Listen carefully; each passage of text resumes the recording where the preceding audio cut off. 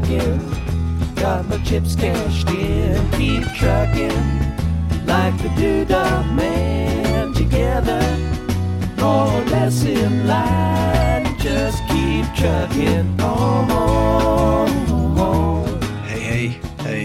Thanks for checking in on Thursday. This is a monthly installment on the Homesteads and Homeschools podcast, where I update you on all the happenings around the Goodview quarter, as we've come to call it. You can find the show notes for today, which will mostly be pictures of the new editions, at homesteadsandhomeschools.com/GVQ05. So, not a whole lot of updates in the homeschool world. 2 older kids are doing quite well. We're trying to shy away some from the curriculum. We're finding ourselves getting bogged down. Just trying to play catch up, play keep up, get through it because it's there. And really, I think we ought to be exploring more, allowing our children to kind of do more. I've said before, not sure that unschooling is necessarily right for us, but it's something we're definitely leaning more towards, giving them a little bit of freedom to kind of do their thing, all within sort of a controlled climate, if you will. Not totally ready to just kind of let things go like you would find in a radical unschooling environment, but getting closer. We're also finding that our younger daughter, unschooling might be better for her. Whereas my older 2 kids kind of thrive when they have goals and expectations laid in front of them. Our younger daughter doesn't necessarily have that drive, that ambition, and that she actually seems to learn more, seems to do more when, it's just helping. It's just helping, cooking, counting goats, or things like that, when she's kind of doing it on her own. When there are expectations put out in front of her, it doesn't seem to click the same it does with our older 2. But she's still young, and we're still trying to figure everything out. There's a lot of baggage there with that we're still sorting. And if you have dealt with kids that have experienced trauma, you know that you can't expect them to function like a child who hasn't experienced trauma. That sets them back, and they are dealing with that first, and then everything else follows. And if they don't have the brain space for whatever else follows, you're not going to be able to get done what you want to do. So we're putting those pieces together, we're putting those parts together, and we're trying to make them all work. We have had progress with the youngest. He is 3.5, going on 4. He naps. He still naps most days. He takes his diaper off and then will go to the bathroom. So we've come to duct tape his diaper on, just a strap of duct tape around the straps and the Velcro on the diaper, and he can't get it off. So we've done that. Now, we ran out of duct tape, and I haven't had a chance to get more. And he always poops in his diaper when he's taking a nap. He will poop on the potty, but sometimes it's just, for taking a nap, that's his routine. Well, the other day, he came out of his room, and he came walking over to me, no pants on, and told me that he had pooped in the potty. First time ever that he got up from his nap and went and used the facilities like a big boy. Now, I know that may not seem like progress, but it certainly feels like it. And when you're not sure where a child is developmentally, when you're not 100% about past histories, those little progresses are amazing, phenomenal, mind-blowing, euphoric, just a beautiful, beautiful thing. So that's our little update there. This month, I went to the Georgia Libertarian Convention up in Douglasville, and I was originally slated to moderate a panel on homeschooling. As we got closer to the panel, to the date, I reached out and asked a few questions, and they needed someone else on the panel, so they asked me to be on the panel. So this past weekend, so a couple weekends ago, I was on a 3-person panel to talk about alternatives to state-run education. And unfortunately, I was not able to record it or get any sort of audio from it. But I was told that it went well. So that's a plus. I tell you, I can sit here and talk to myself. I can talk to someone else on the other end of a computer, but put me in front of 70 people and I don't care for it too much. So it was a good break into it. I was up there with Dan Sanchez from FEE. He also works with Praxis. I'm hoping I can get him on the main show to talk about Praxis and talk about his experience, radical unschooling. And the other panelist was Dr. Lori Williams, and she's up there in Atlanta as well. She works with FEE, doing a lot of stuff, and it was a good time, and I got to talk to some people, and I really kind of enjoyed it. Hopefully can do some more stuff like that. If any of you out there have questions about homeschooling and you want to chat, feel free, hit me up.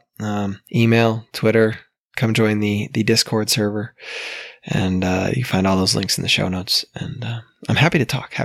So as I talk to you from my hotel room, drinking some Estrella Jalisco, picked that up at the Quickie Mart around the corner here.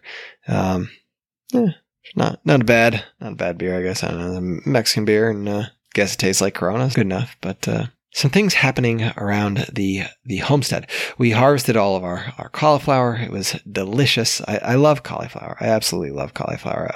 It's just something about it. It makes me happy. It makes me happy.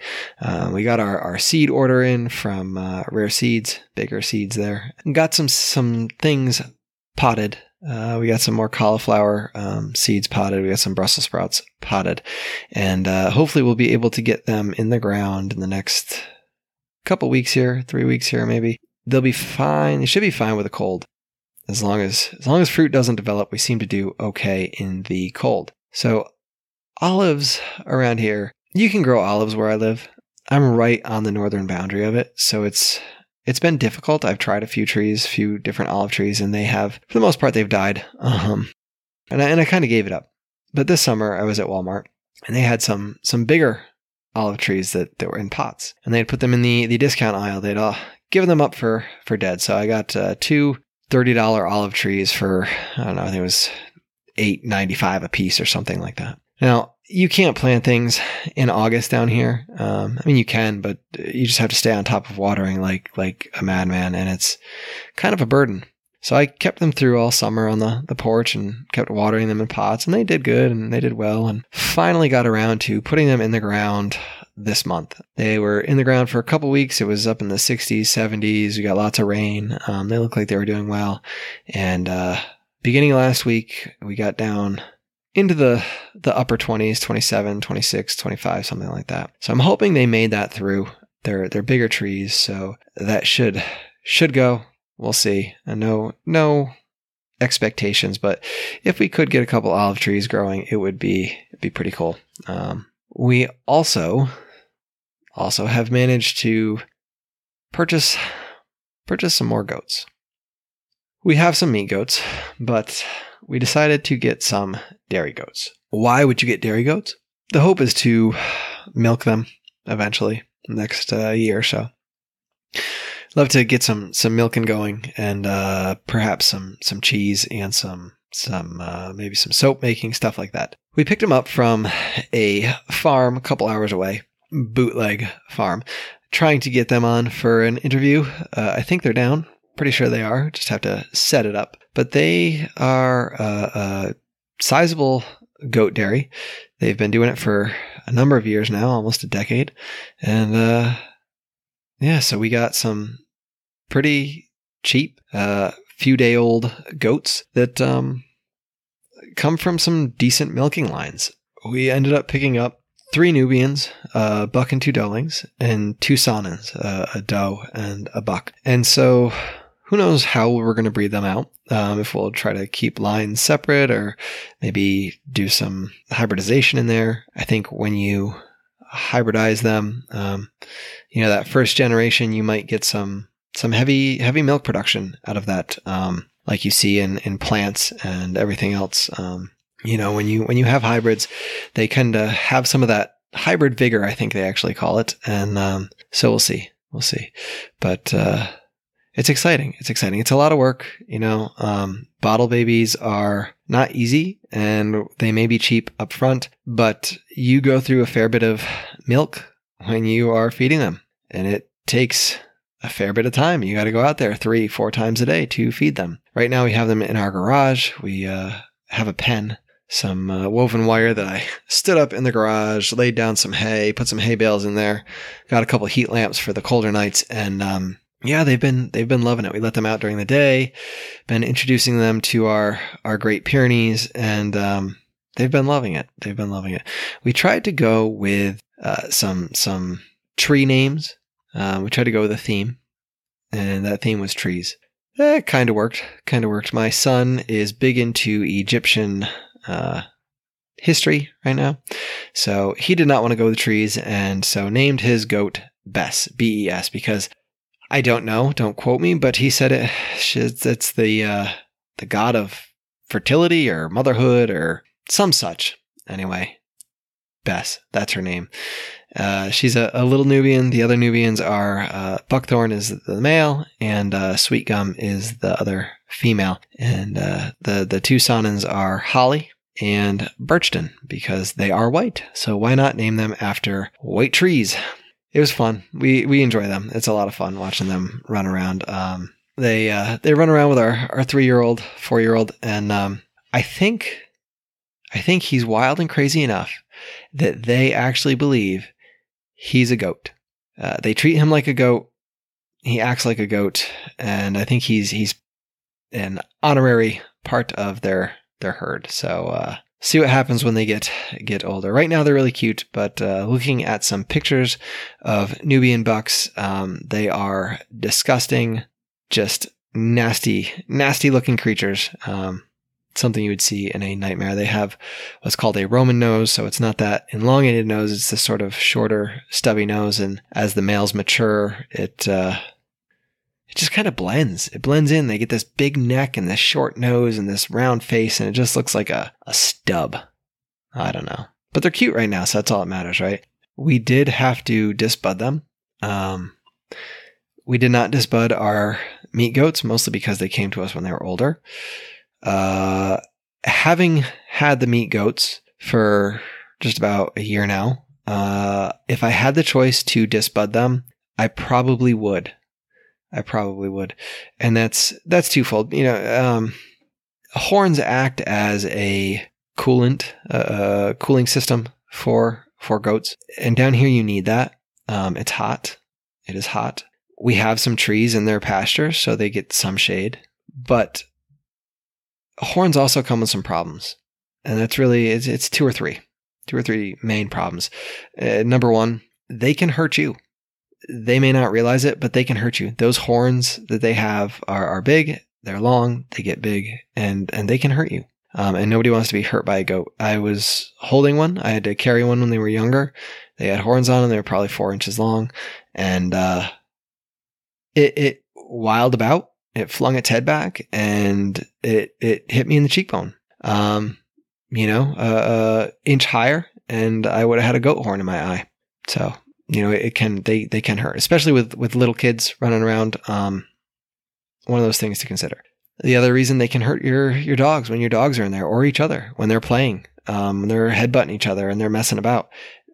They can gore each other. They can hurt each other, and you don't want to deal with that. And the last big reason for me anyway, yes, the horns act as a cooling system, but they also allow the goats to get stuck. They can let the goats get, whether it's a tree, they get stuck in a tree, or they get stuck in the fence, which, most times of the year, that's not a big deal. But when it's 100 degrees outside, a goat gets stuck in a fence. It's not going to last too long. And, we're constantly in the process of pushing the goats back through the fence. Last year, we tried to tape some PVC to their horns, PVC pipe going perpendicular to their horns. So it's longer than the fence squares, and they can't get their head through, but their horns were too short and it fell off. So this year we might have better luck because their horns are a bit longer. But again, it's one more step that you have to take. And if it falls off and you're not there, it can be a real sad process. Nobody wants to find a dead livestock on their property, and finding one that has either strangled itself in the fence or died of heat exhaustion in the fence is not a pleasant thing to think about. So we just butted the dairy goats, and it was a learning process. Watched a lot of videos online. When we bought them, I asked them to show us how to disbud. They disbudded one while we were there, and you read up on it, you watch it, you learn, and it is what it is. It's something that I think should probably be done. And I think as we go forward, I would love to find a line on some Nubians that are polled. Polled goats are goats that naturally have no horns. And from my reading, that's a dominant trait. So if you can find one that doesn't have horns and you can introduce that into your herd, you could probably in a few generations work horns naturally out of your herd.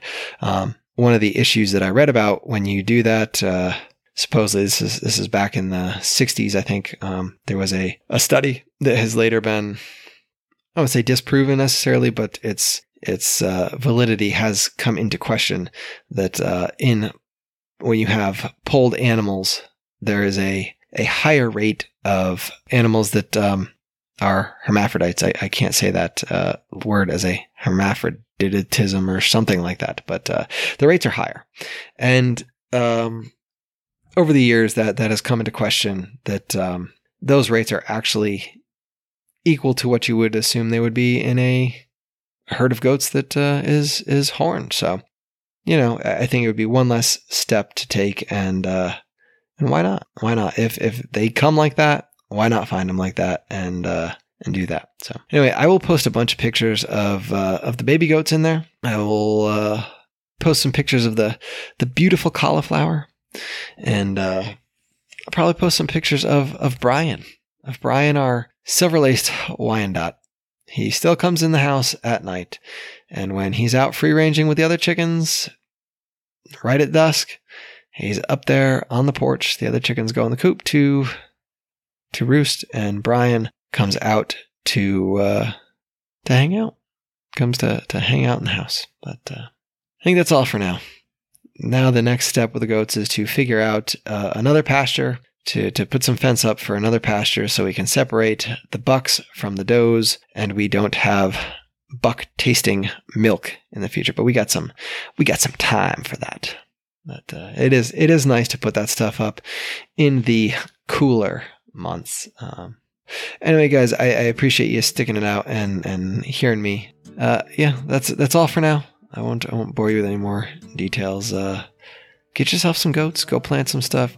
I hope you all are planting your gardens, and you're all eagerly waiting to go dig in the dirt and get that stuff in the ground. I love that springtime of year when it's, spring is just around the corner. It's still winter, but you're planning. You got all that planning, all the plans, and everything you can do is just there, waiting for your taking. All right, guys, get out there, sow those seeds of liberty. We can all reap sheaves of freedom together. I'm gonna ride Hustler's dream.